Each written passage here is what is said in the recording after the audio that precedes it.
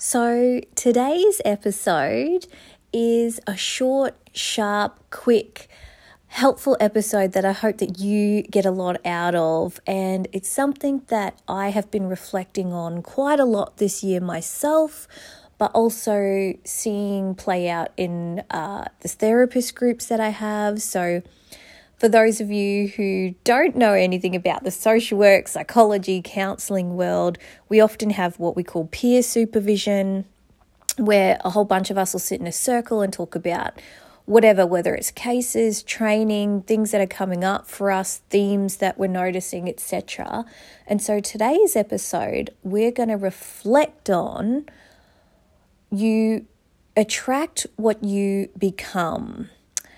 So let's redefine this for a little bit, following our 4R formula of reflect, redefine, redesign, and realign. So let's redefine what we mean by this. You attract what you become. There's another saying that's really common, which is like attracts like. And so what a lot of research shows us, what a lot of anecdotal data shows us is that anxious people tend to attract other anxious people. People with unresolved trauma attract other people with unresolved trauma. People who are calm and hold boundaries attract other people who respect and are calm and hold boundaries. So if you want to attract a certain person, if you want to attract a certain thing in your life, we were talking about you attract what you become, or like attracts like. And an example of what I mean by this, if it's still sort of like, what is she talking about? What do you mean by this? Because it is a kind of a weird concept to get your head around. But I remember when I used to be into jogging and running, not so much now, but I remember part of the training was around, if you want to run faster, you actually have to run at that speed for a little bit. So even if you can't, let's say you jog a 5K in 35 minutes and you want to get it down to 30 minutes, so you have to jog at a certain pace.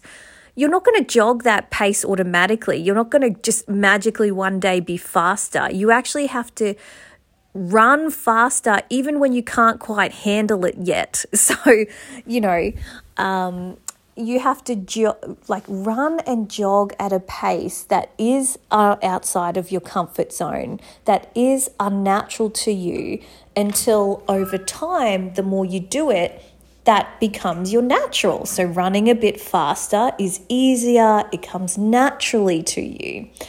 But when you first start running at a faster pace, it feels awkward, horrific. You run out of air, you run out of energy. You just go, how am I ever going to run at this pace? And then eventually it ends up just clicking because you have conditioned yourself to be at that pace. And so again, from a reflective standpoint of what do we mean by this, is that when you grow and change, you also repel and attract certain people. So if you are someone who doesn't hold boundaries, but then you start to do some work, you become more calm, you have boundaries, you're going to repel people who don't respect boundaries, right? Like if you have people in your life who you start setting boundaries, they don't like it, you're probably either going to have a falling out with them, or you're just not going to vibe with them anymore, and they're slowly going to exit your life. So this is sort of what we're talking about. And of course, we don't mean this in the form of mental health as such. You can't just become something you're not without healing and doing the work, right? I don't want anybody to think that they can just think their way out of things or just pretend that there's something that we're not. There's parts of ourselves that naturally are us, and there's parts that aren't. There's things that we can work on. But if you're wanting more calm in your life, I think a lot of the people that we work with find themselves busy, stressed out, burnt out, high achieving, pushing themselves to the edge. You have to create calm to be calm. You want more calm people in your life and less chaotic people. You have to be calm yourself, because if you're chaotic, people who find chaos familiar will find you. But if you're calm, people who find calmness familiar will be attracted to you and find you. Whether it's from a psychological standpoint, an energetic standpoint, a spiritual standpoint, however you want to make sense of it, that's what will attract. So if we redesign this, okay, so this is all well and good, Sheena, you're telling me I attract what I become. Well, what does that look like? Something that I trying to practice is being someone who is holding my boundaries, but also I don't want a fast-paced life. That is not a life that's made for me. Some people love the fast lane, right? Like my husband, for example, he definitely can handle sort of more high stress environments. Like he is fantastic at it. He is that guy when something, is going down, he's the person that will keep you calm and stable in that storm. I'm the person that will help you when things are calm and stable already, or when you're working through stuff. We have the time. So, I am not a fast-paced person. I like the slower pace. I like to be planned out, but I also like to just go with what my natural rhythm is, and my natural rhythm is different to some people. So to attract calmness into my life, to attract boundaries, to attract a slower pace, I actually have to be that. And so there's a day a week where I will just do a little bit of work, but I will just take a few hours to go to a cafe, sit there with a book. I will just catch up with a friend and talk shit at a cafe. I will take a nap. I will just watch a movie.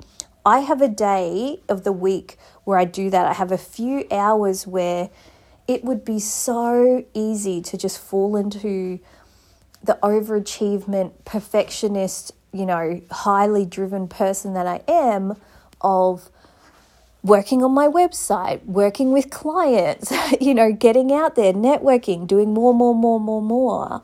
But how am I ever going to attract calmness? How am I ever going to attract a slow pace in my life if I don't act like that way, become that person who has a slow-paced life, a sustainable life, a balanced life? So I hope that makes sense to you.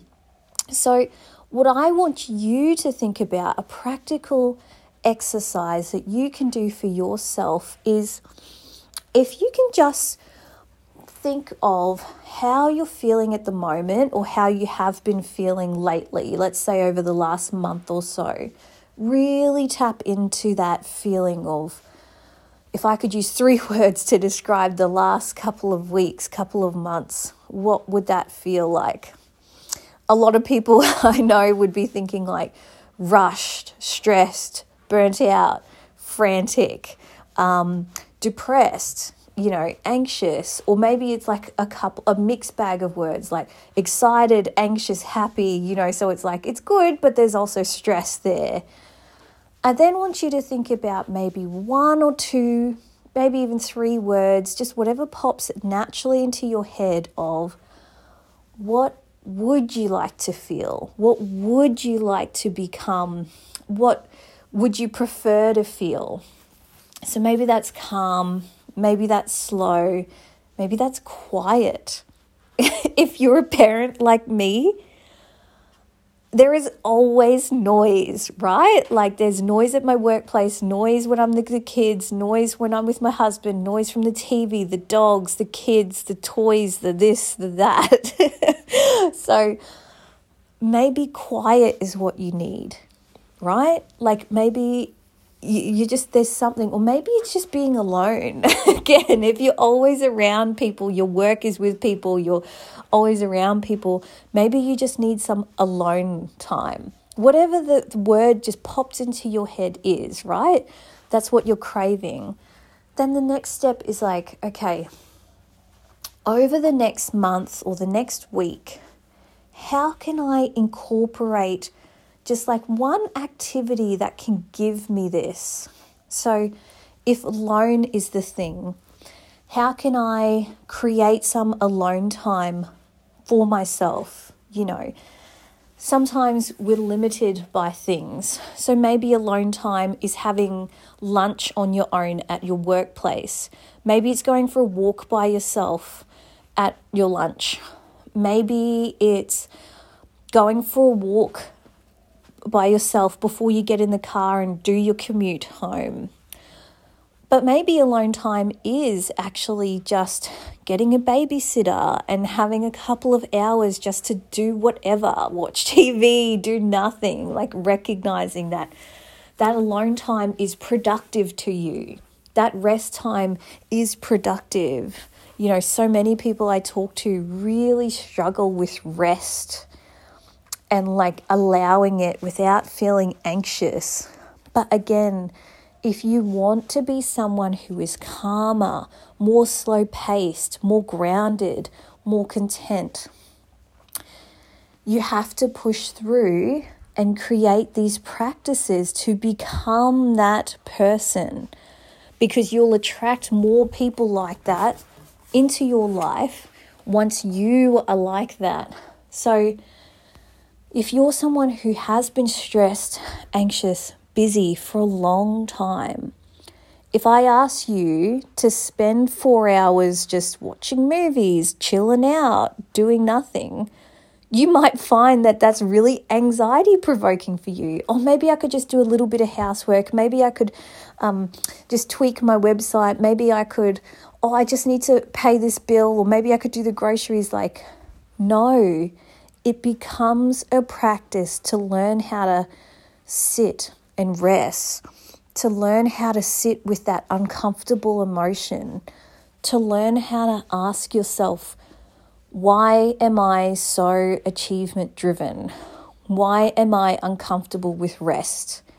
Why do I have to go? You know, that reflection time. Is it that you only got rewarded because of achievement? And now because of that, you're very achievement driven, which means you find it really uncomfortable to sit still because you're not achieving and your worth is tied in achievement. I see that story play out so often. And so I say this like, it's just so easy to attract what you become or become what you want to attract. But unfortunately, as I've found, as a lot of my colleagues found, as the theme that keeps popping up, it's not as easy as you think. However, it gives you a guidepost of, this is what I want to work towards. This is what I want to achieve in terms of, this is what my ideal day, life, week looks like, feels like, because you know what you don't want to feel like. You know, sometimes we don't know what we want until we know what we don't want. So I encourage you to think about those 3 words that you've been feeling the last month, and think about the 3 words that you would like to feel, and just tiny little practices of putting yourself first to get there. I definitely encourage you to do that. So in the realign, write it down, think of that one practice you could do for the next month that you feel could really make a big difference. 1 or 2 practices, do that, write it down. And of course, I would love to hear what this is. Share it with me. You know, send me a message on Instagram, connect with me via email. You know where we're at. I would just love to hear from you. What have you been feeling, and what do you want to feel, and what's your practice that you're going to put in to get there? So I hope you enjoyed this episode. I hope that it gave you something to reflect on going into this new week or this new day for you. And I cannot wait to hear the transformations that you do by just tweaking a couple of little things for yourself. I wish you all the best. Have a wonderful day. And I will see you in the next episode of the 4Q podcast. All right, I'll see you next time. Bye for now from Sheena.